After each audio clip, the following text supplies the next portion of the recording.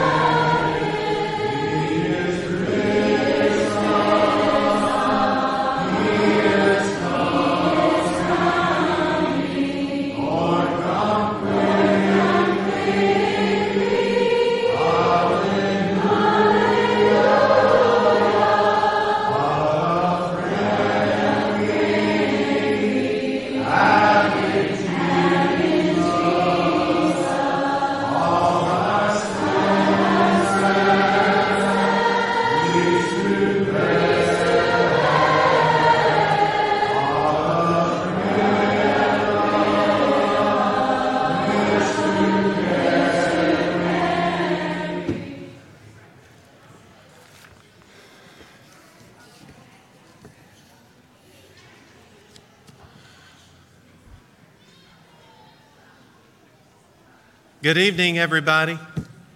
It's good to see you way back there like that. Hello, hello, hello. Hey, Ronnie Johnson, I think you have our prayer for tonight. Wow, that worked. Okay, I have some announcements to make. Doug is away in a meeting. He's normally doing this, but we pray that he's having success and that I think the meeting maybe ends tonight, so we'll pray that he has a safe return to us. The food pantry and the clothes closet are going to meet tomorrow at 9 o'clock. That usually goes an hour and a half till around 10:30. We need workers, so if you're available during that time, we'd love for you to come and be a part of that great outreach work. Freed Hardeman Associates annual salad luncheon is coming up June the 30th. It will be from 11 until 1 p.m. in the annex. Tickets are available now from any associate for $10 each. Hey, if you're one of the associates, put your hand up real quick. Okay, look around. You can get your ticket from those folks. All right, thanks. The ladies' class that was scheduled to be at our house on Thursday night, that's been postponed at least one more week.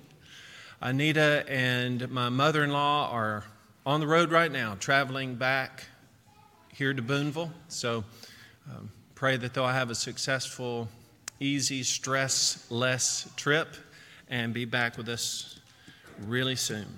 Now, there are three things that are happening on Sunday that we want you to be aware of that will immediately follow our worship period. Number one, we're going to begin making pictures for our new church directory. If you want a new picture made and your last name begins with A through H, please meet in the front of the auditorium on the left side. I guess that's on that side. So if you're A through H and you want a new picture, or we don't have your picture, please be here for that.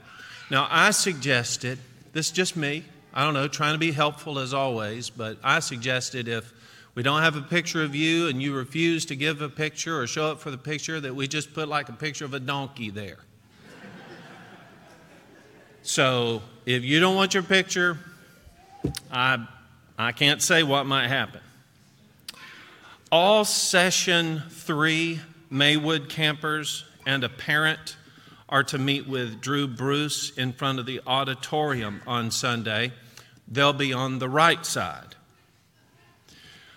All ladies who would like to help with the baby shower for Laura Galloway, I hope that wasn't a secret,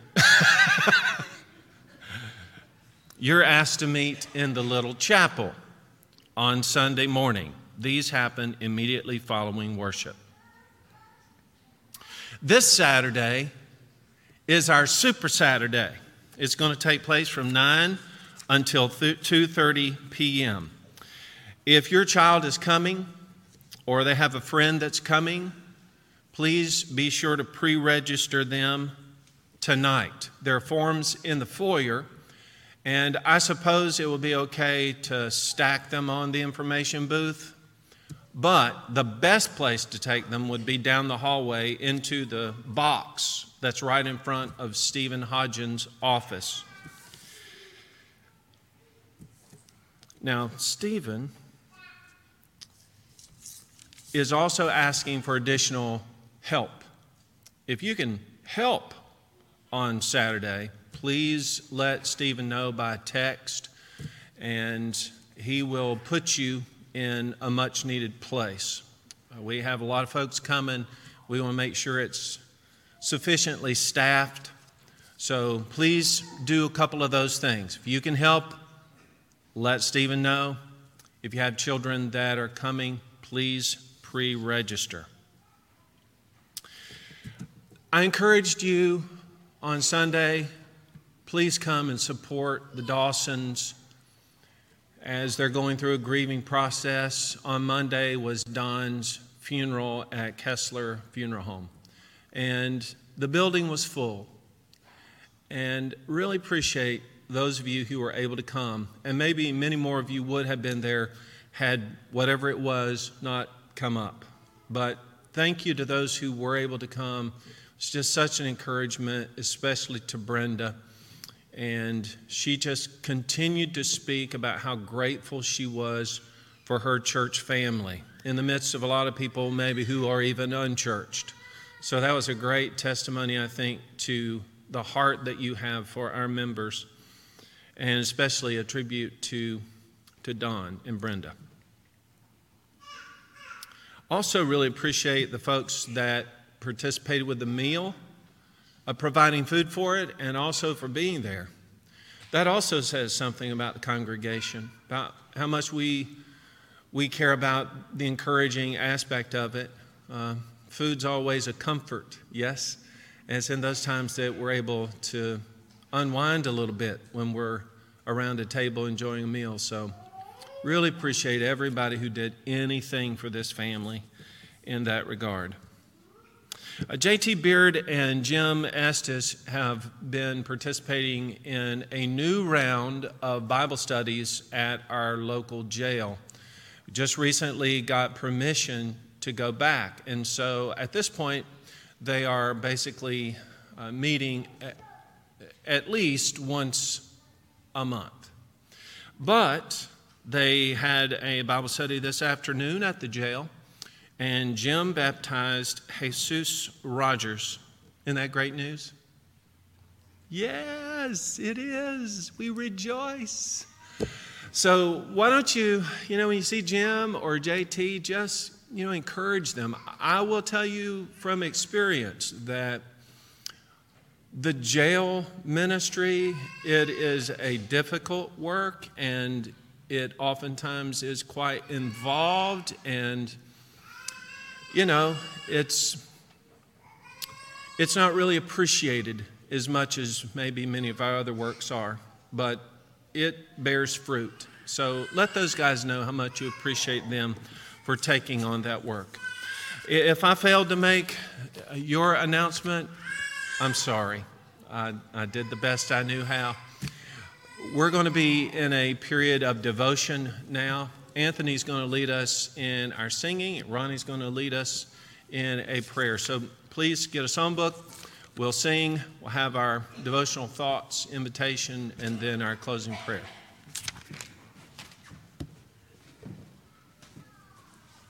Mark number 552. 552, the Song of Invitation. Then turn to number 453. 453. We'll sing the first and third verse.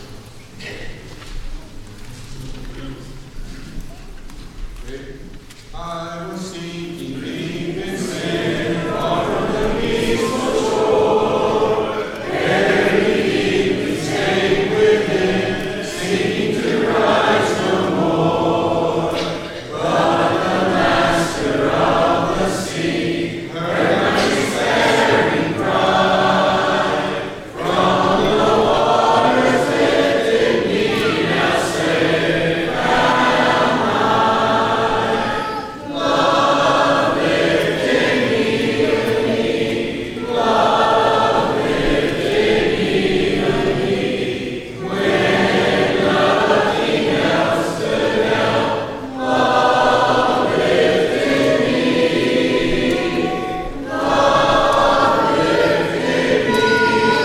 me, love lifted me, love lifted me, when nothing else could help.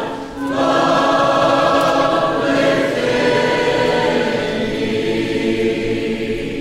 Souls in danger look above. Jesus breathes his He will lift you by His love out of the angry waves.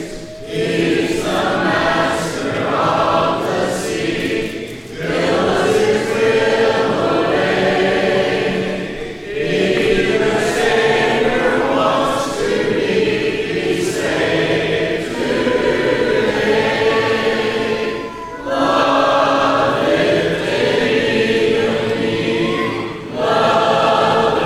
lifted me, when nothing else could help. Love lifted me, love lifted me, love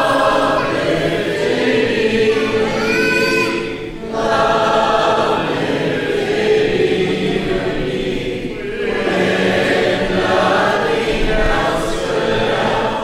Love lifted me.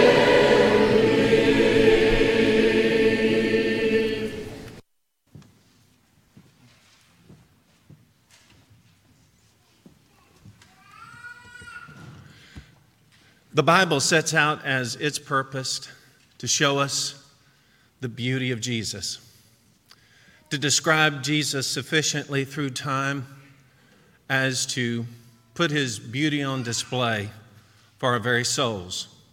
In 1 Timothy chapter 3 and verse 16, the Apostle Paul said, "And without controversy, great is the mystery of godliness. God was manifested in the flesh, justified in the Spirit, seen by angels, preached among the Gentiles, believed on in the world, and received up in glory." God was manifested in the flesh.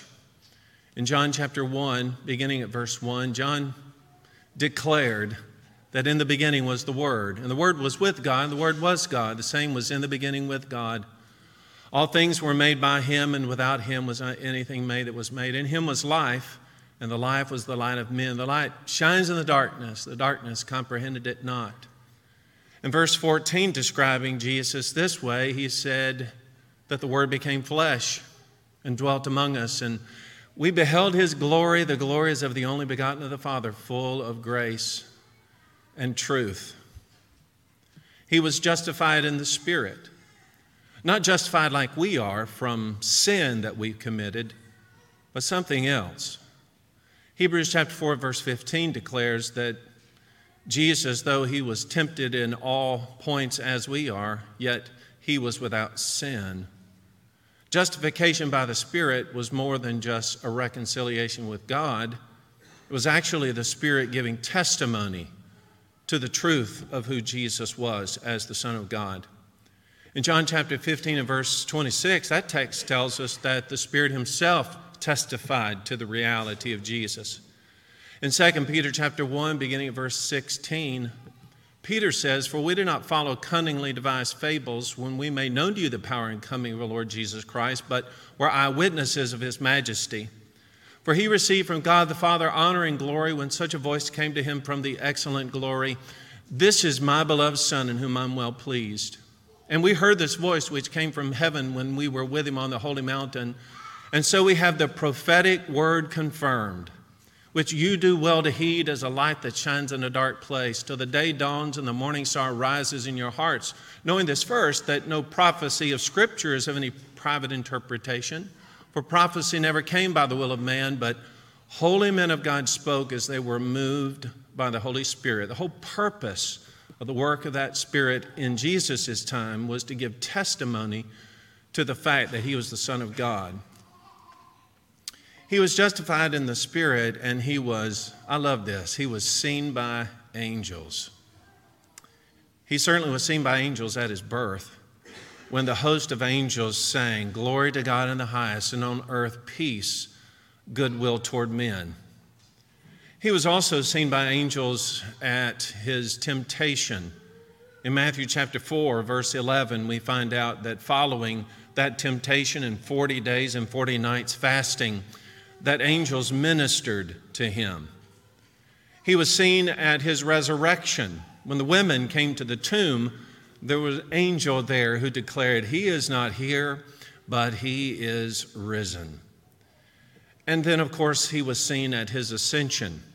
The apostles had their eyes fixed on Jesus as he was ascending to heaven, but the angels, they took note of that and changed the perspective of everything, declaring that Jesus, just as he had left in the clouds, would one day return. He was seen by angels and preached among the Gentiles. That's the message of the gospel. Matthew chapter 28, verse 18 beginning, "All authority has been given to me in heaven and on earth. Go therefore and make disciples of all nations, baptizing them in the name of the Father and the Son and the Holy Spirit, teaching them to observe all things that I've commanded you. And lo, I'm with you always, even to the end of the age," carrying the gospel to every creature, not just Jew, but also Gentile. He was believed on in the world. So the gospel was preached, first in Jerusalem on the day of Pentecost, recorded in Acts chapter 2. But it didn't just stop there. In Acts chapter 1, verse 8 is actually the entire plan for the spread of the gospel, that they would begin there in Jerusalem, then it would spread to Judea, Samaria, and to the uttermost parts of the earth. And as the gospel was preached, souls were being saved, and Paul, toward the end of his own ministry, said in Colossians chapter 1, verse 23, that the gospel had been preached to every creature under heaven.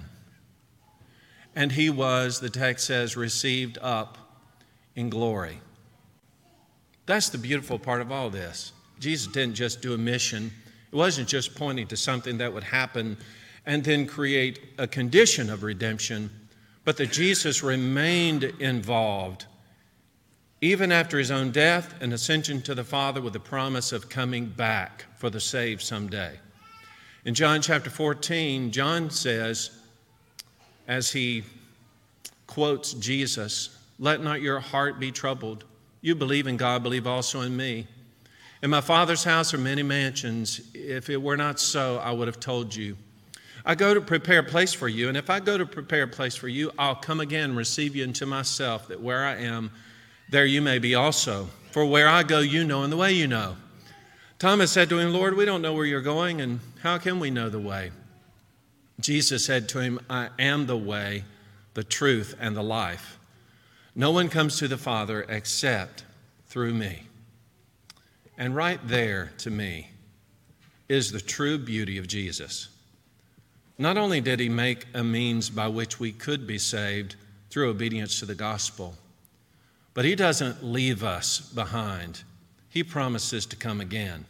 The question for you tonight is, are you ready for him to come? You know, if it were up to me, I'd snap my finger. He'd return right now. And what a glorious event that would be. But some of us aren't ready for that snap of the finger.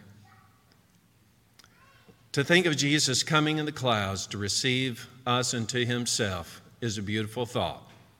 But there's also a contrasting image of Jesus coming in vengeance with fire. When Jesus returns, will you see his beauty, or will it be terror for you? Tonight you have an opportunity to respond to the saving gospel, if you will. So if there's anybody who needs to respond for any reason at all, now's your opportunity. Why don't you come if you need to while we stand together and sing this song.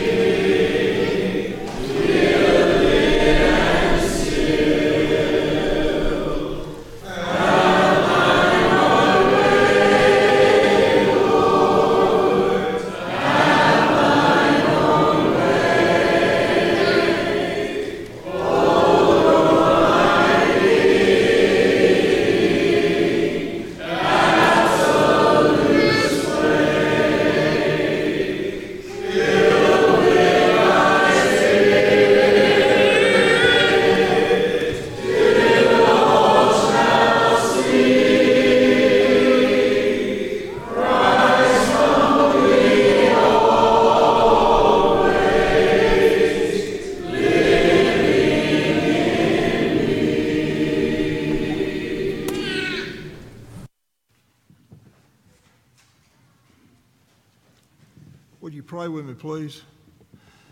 Father, we come to thee tonight so very thankful for so many things, but most of all, Father, on my mind tonight is your written word. I can't even imagine what it would be like to live and not have your word to go to when we have questions about what we should do and how we should live. I can't imagine what it would be like if we had to depend on what other people told us to know what you want done. But you saw the way, and you gave us your written word, and it's so wonderful that we have it with us. And it's so wonderful that we have times like tonight that we come together, that we explore the word and we study and we learn more about what you want us to do. Father, we'd like to thank you for all the blessings, more especially, Father, the beautiful days, the beautiful weather that we're having. Thank you for sparing us from so many calamities that goes on in this world. And we ask you to continue to bless us, bless this body that meets here. We're so thankful for all the friendly faces and all the good times and all the comfort that it gives us to come together. You told us in your word that not to forsake coming together like some people do. And when you got trouble, even come together more then. And it works. It works. Thank you so much. But most of all, I thank you for your Son, Jesus Christ, that you were willing and he was willing to come to this earth and live as one of us, but yet live that perfect, sinless life, that he could be slain for our sins. Because we know it takes blood, and he was willing to give his for us. We thank you for this. Thank Jesus for this. And we ask it all in his blessed name, in the name of Christ. Amen. As our teachers leave to prepare for our class, we'll sing the first verse of number 874. 874.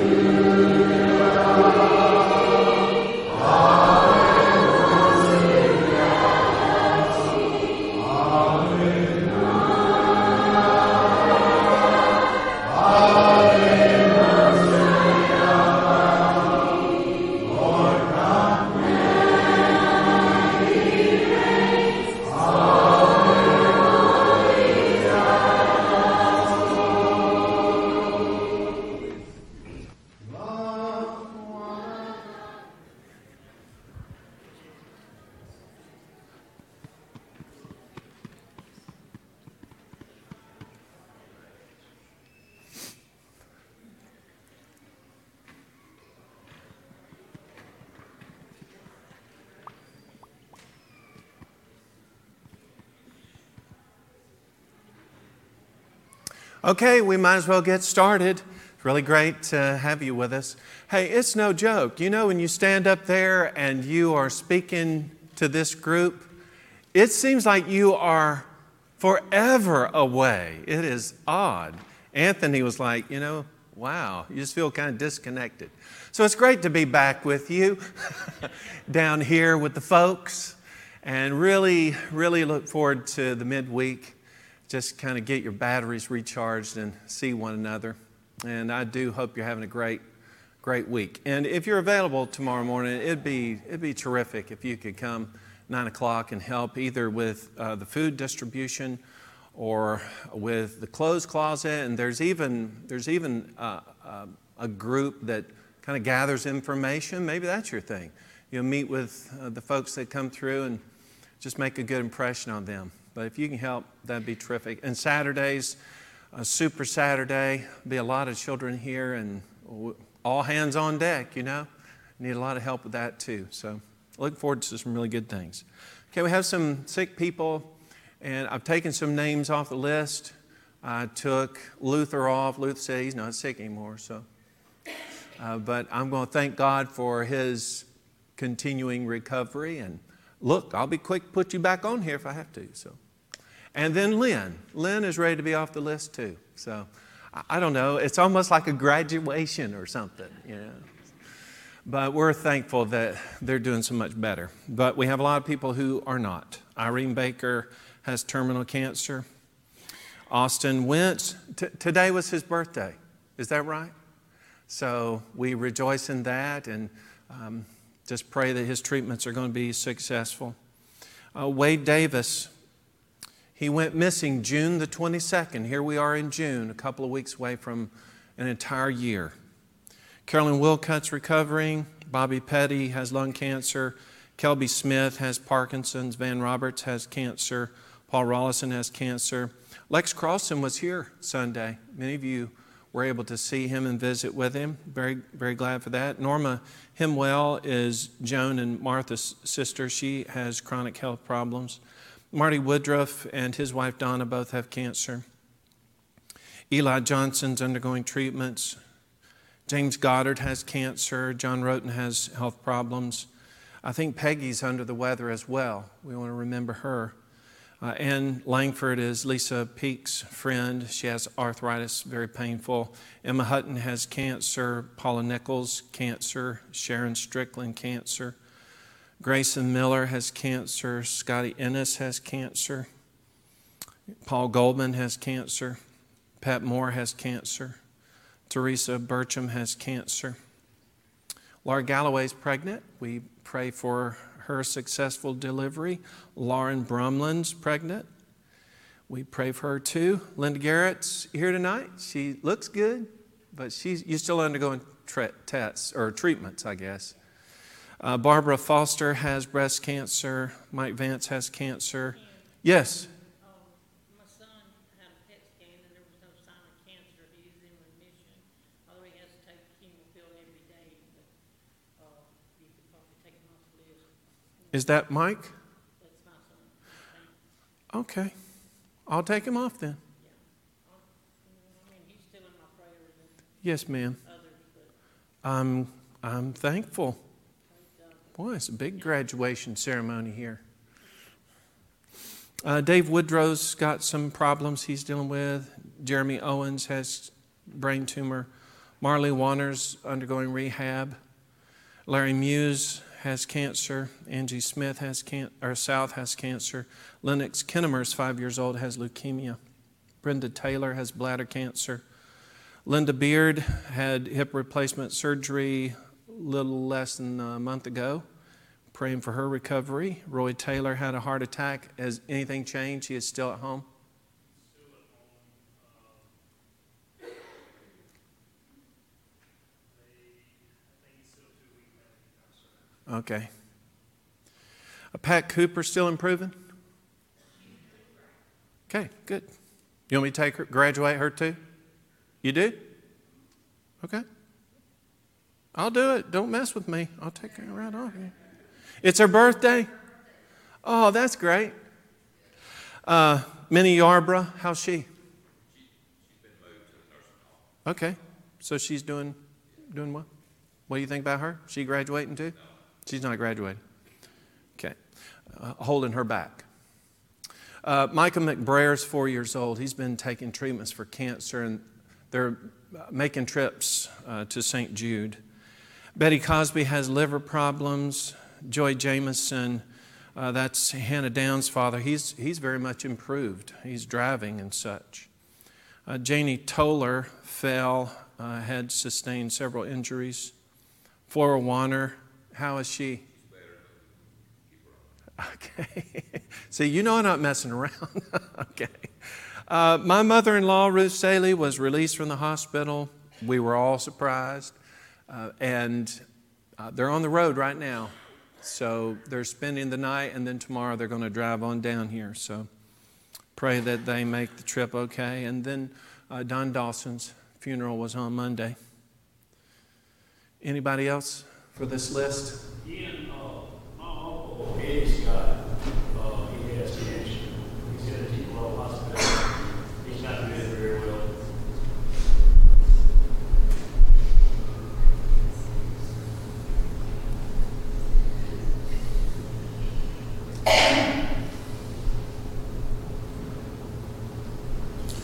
All right. Ken, I've got a friend, Larry George, and he's got health issues.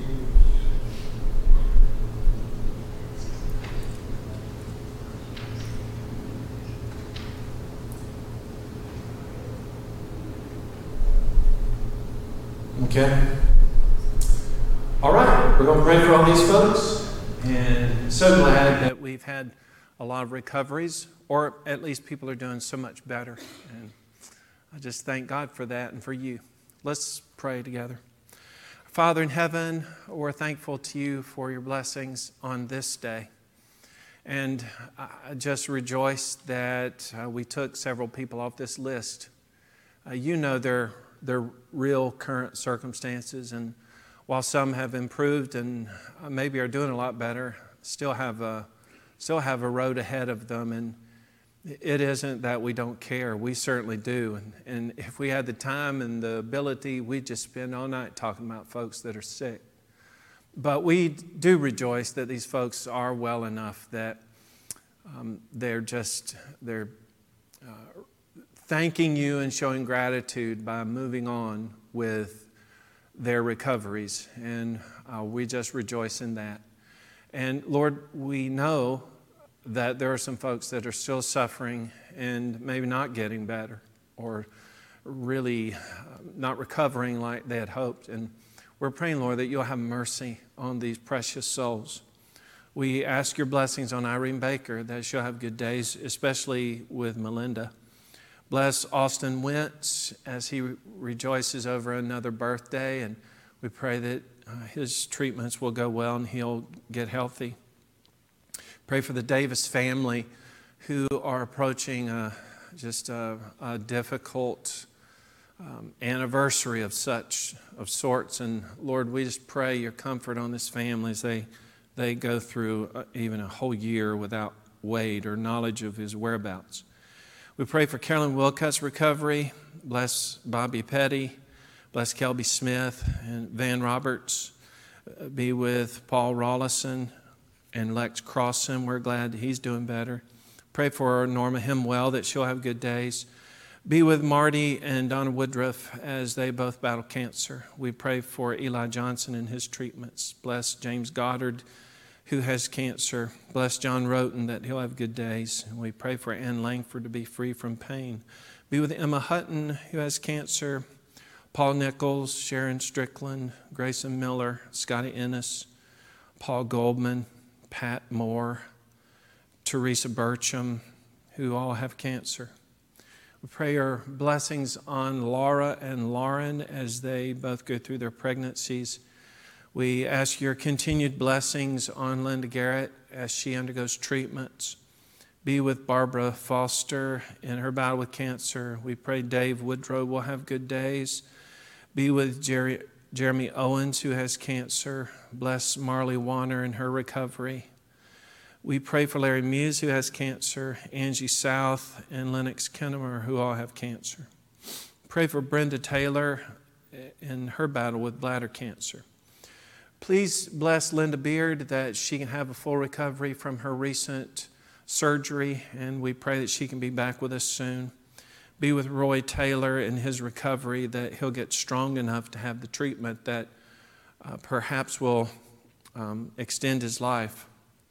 We pray for Minnie Yarbrough and her recovery and rehab. We pray for Micah McBrayer and his treatments. Be with Betty Cosby, who has liver problems. Be with Joey Jameson in his recovery. We pray for Janie Toller, who fell and broke some ribs, and we pray that rehab will go well. Be with Flora Warner, who's re-injured her back. We are thankful, Lord, that Ruth Staley's doing better and has been released from the hospital. Pray you'll be with her and Anita as they travel home. Please be with the Dawson family as they grieve over Don's passing. We pray for Eddie Scott, who has cancer, and we pray that his circumstances will turn and he'll feel better. And we pray for Larry George, who has health issues. Be with us, Lord, as we study together, and help us to become better in our understanding of your word, but especially, Lord, in our understanding of what you expect of us in tending to our families. And thank you for the blessing of family. In Jesus' name, amen. Well, we're continuing with that. I just asked God to bless us in.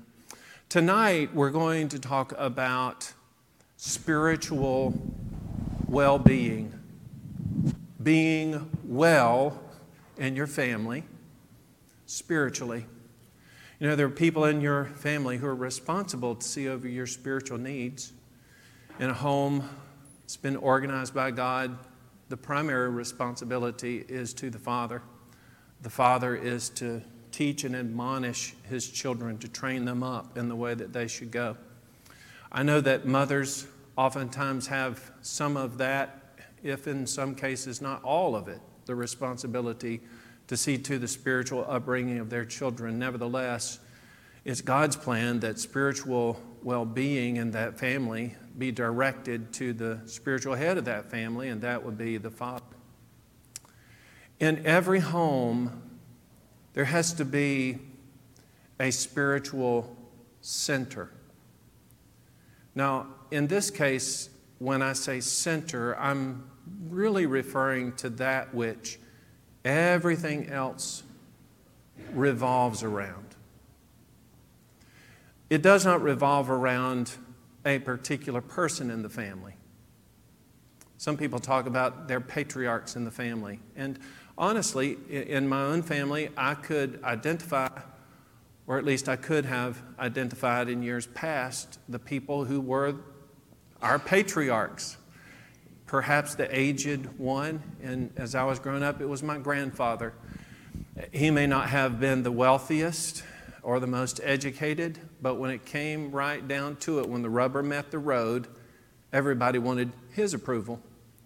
He was the patriarch. He was the one everybody respected as being kind of the leader of the family. And then when he passed, it went on to one of his sons.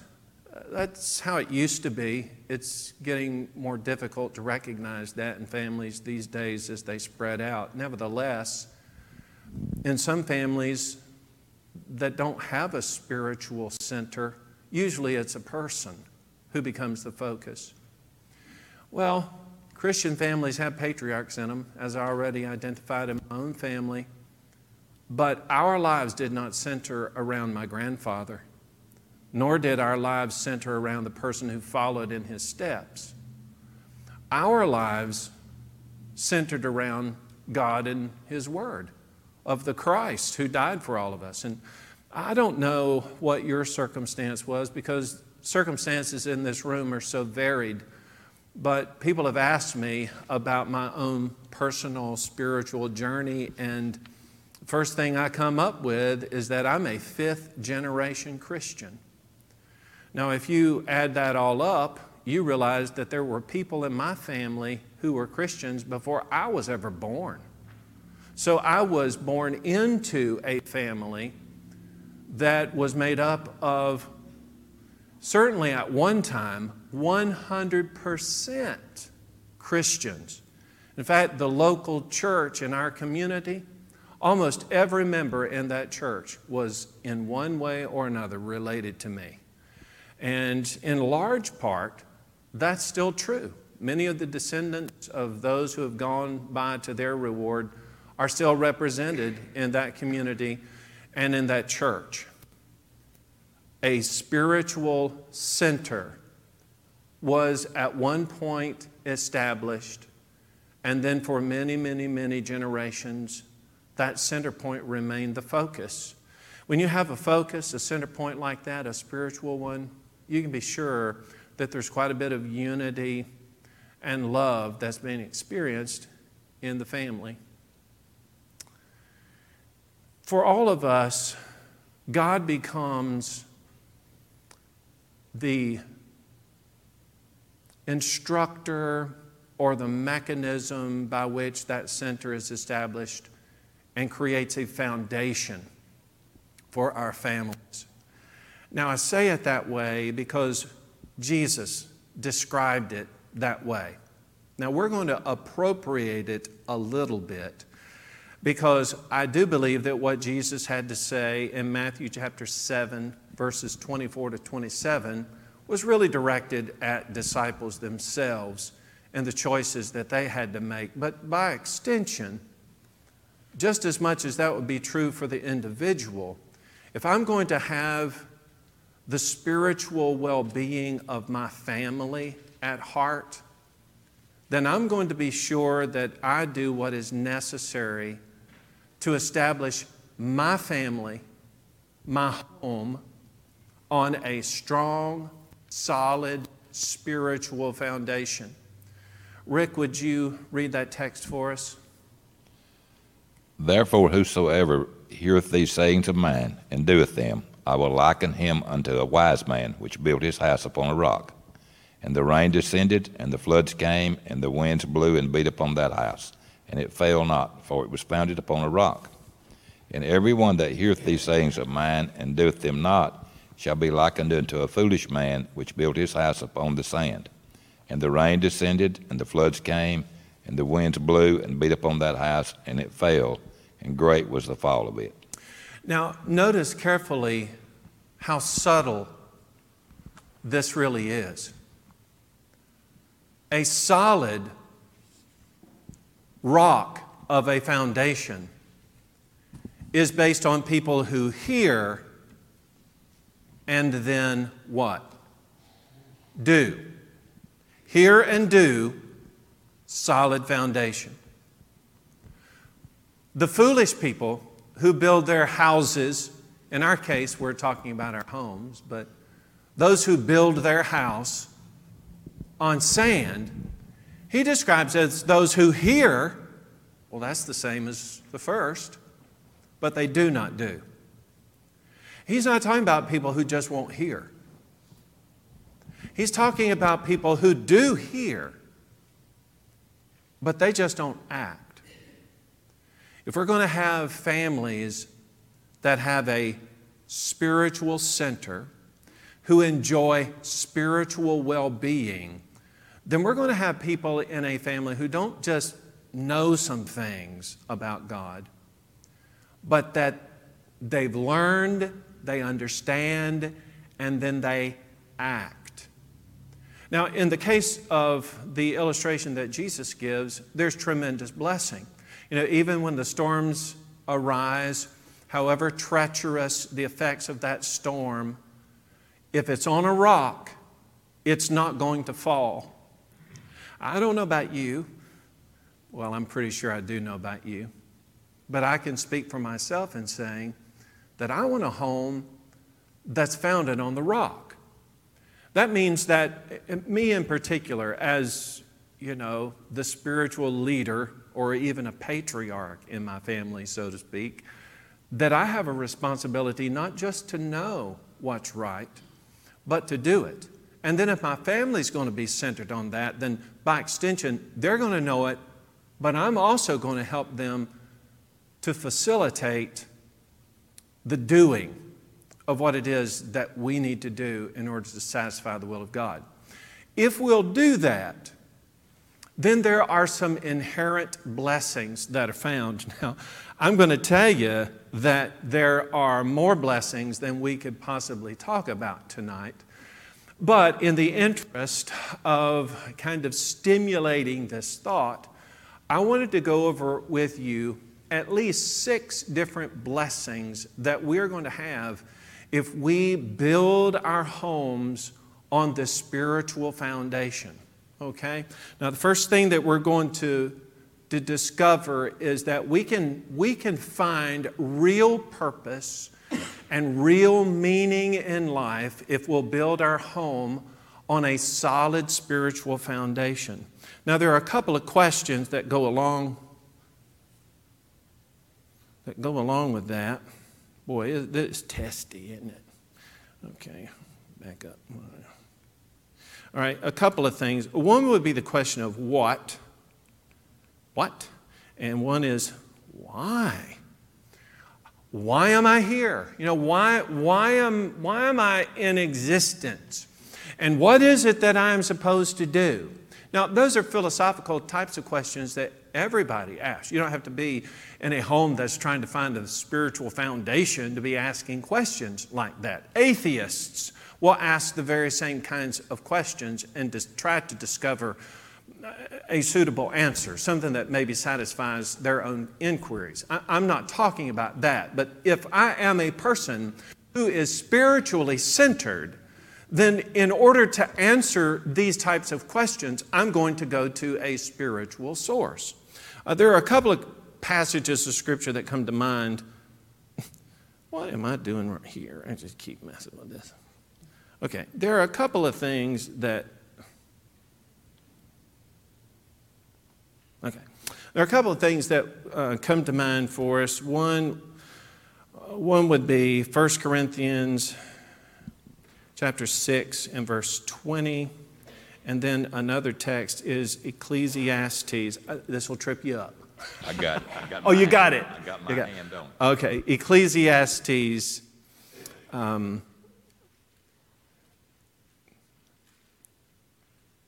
chapter 12 and verse 13. Okay, these are classic texts. You've heard them before, but think of them in terms of, what do I do? What am I here about? Okay, go ahead.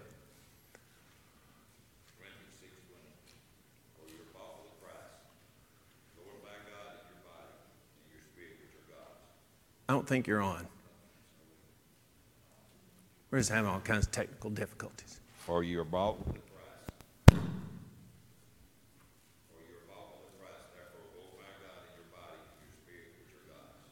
Okay, so you were bought with a price. You're going to glorify God in your body and your spirit, which are God's. What are you here for? To glorify God, how? In your body, which means what? What is your body for? It's for doing stuff, isn't it? It's your vehicle through life.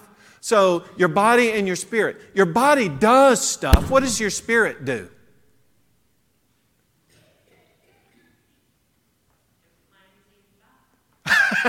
We hope so, or else you're what?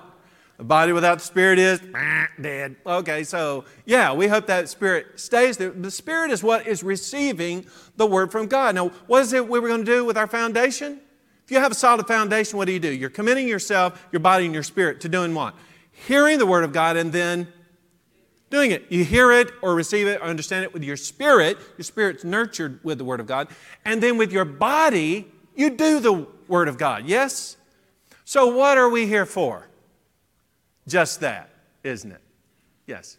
To hear and to then enact and do. He says so right there in that text, a reflection of Matthew chapter 7. Okay, Ecclesiastes chapter 12 verse 13. This is a statement by the wisest man who ever lived. What does he have to say about it?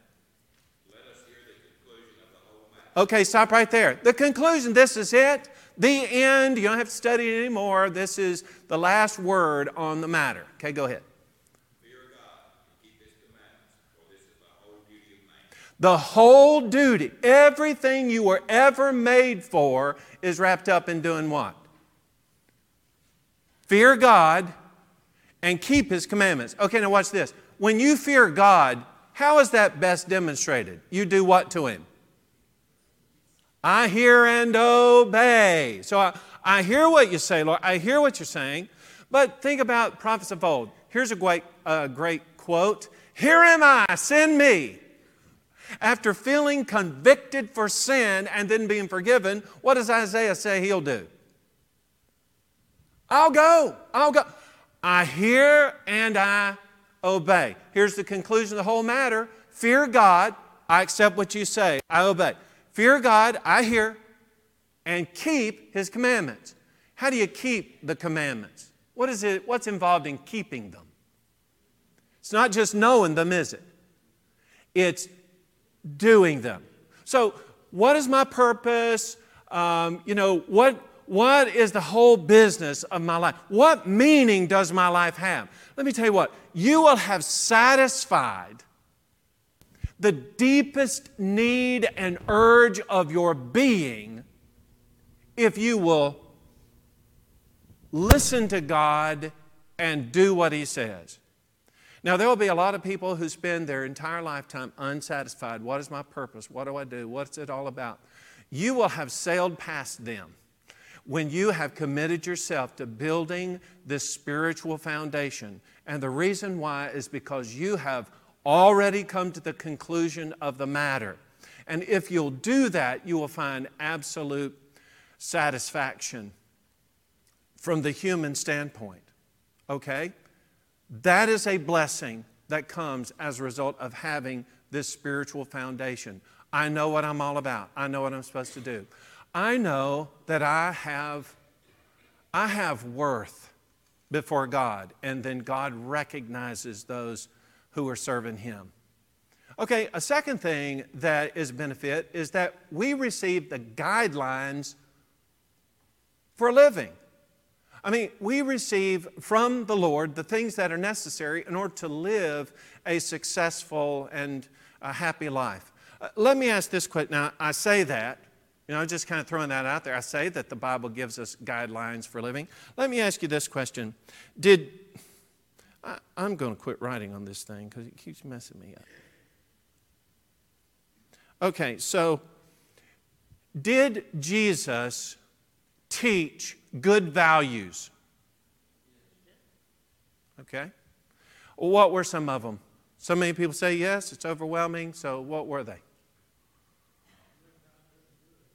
Okay, He went about doing good. So by extension, what about us? We should too do the same thing. We're His disciples, so we follow in His footsteps. Do good. Anything else? Okay, He's kind. So kindness is a good value that He teaches. What else?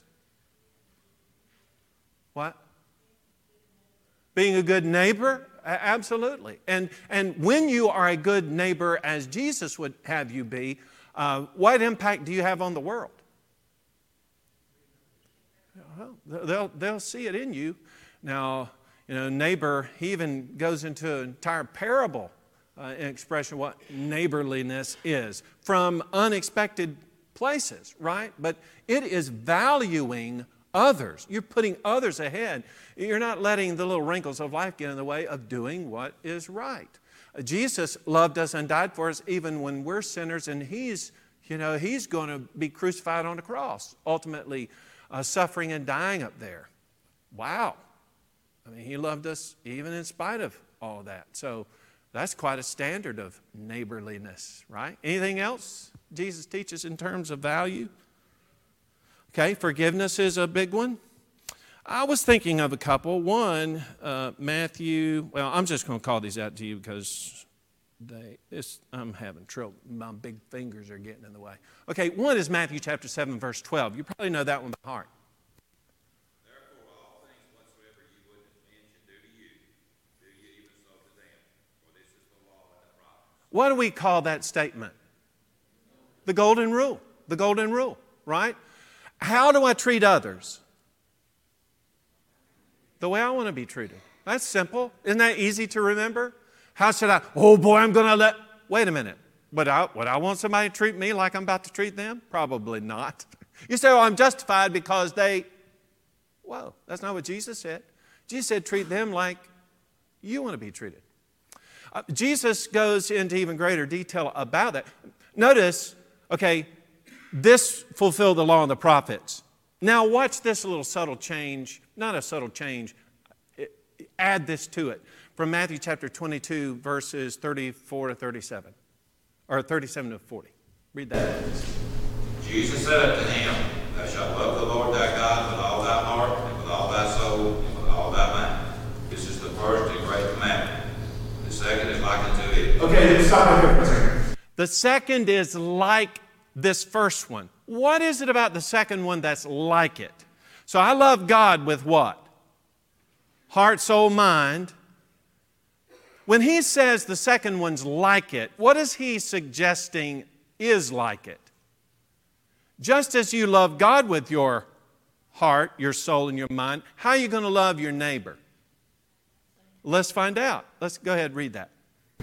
Thou shalt love thy neighbor as thyself. On these two commandments hang all the law and the prophets. Love them like you love yourself. How do you love yourself? Probably with all you've got, right? I mean, it is you.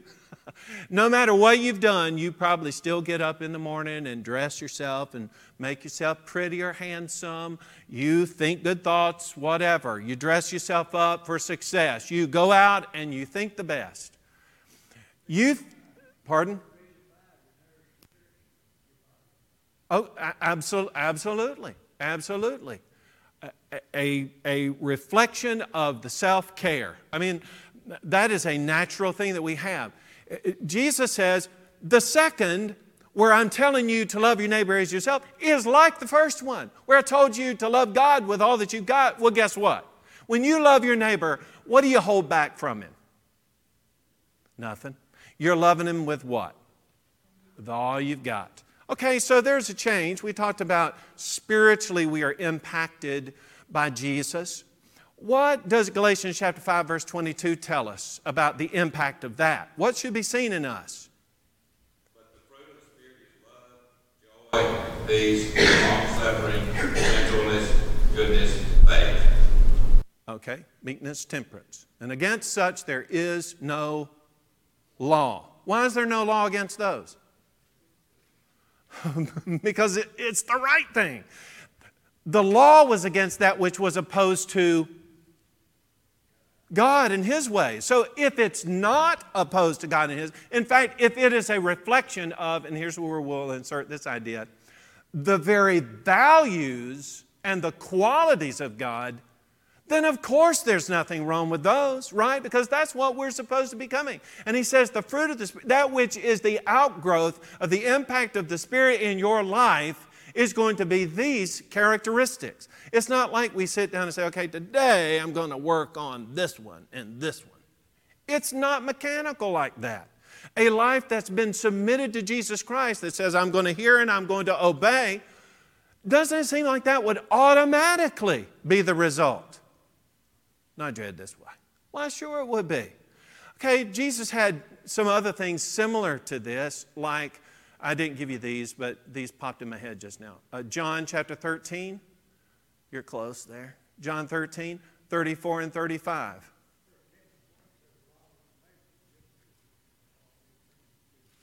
Okay, yeah, right. The law wasn't even intended for good, law-abiding, well, God-fearing people. Okay, read that text.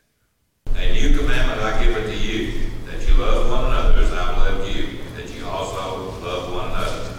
By this shall all men know that you are my disciples, if you have love one to another.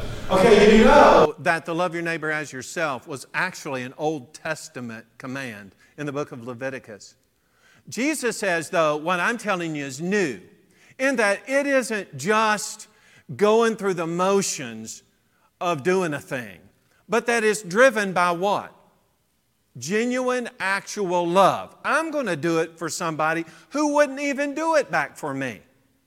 That's that kind of love. And then the other one I was going to give you, Rick, was John 17, verses 20 and 21. And then that gets back to the hearing and the doing aspect of it.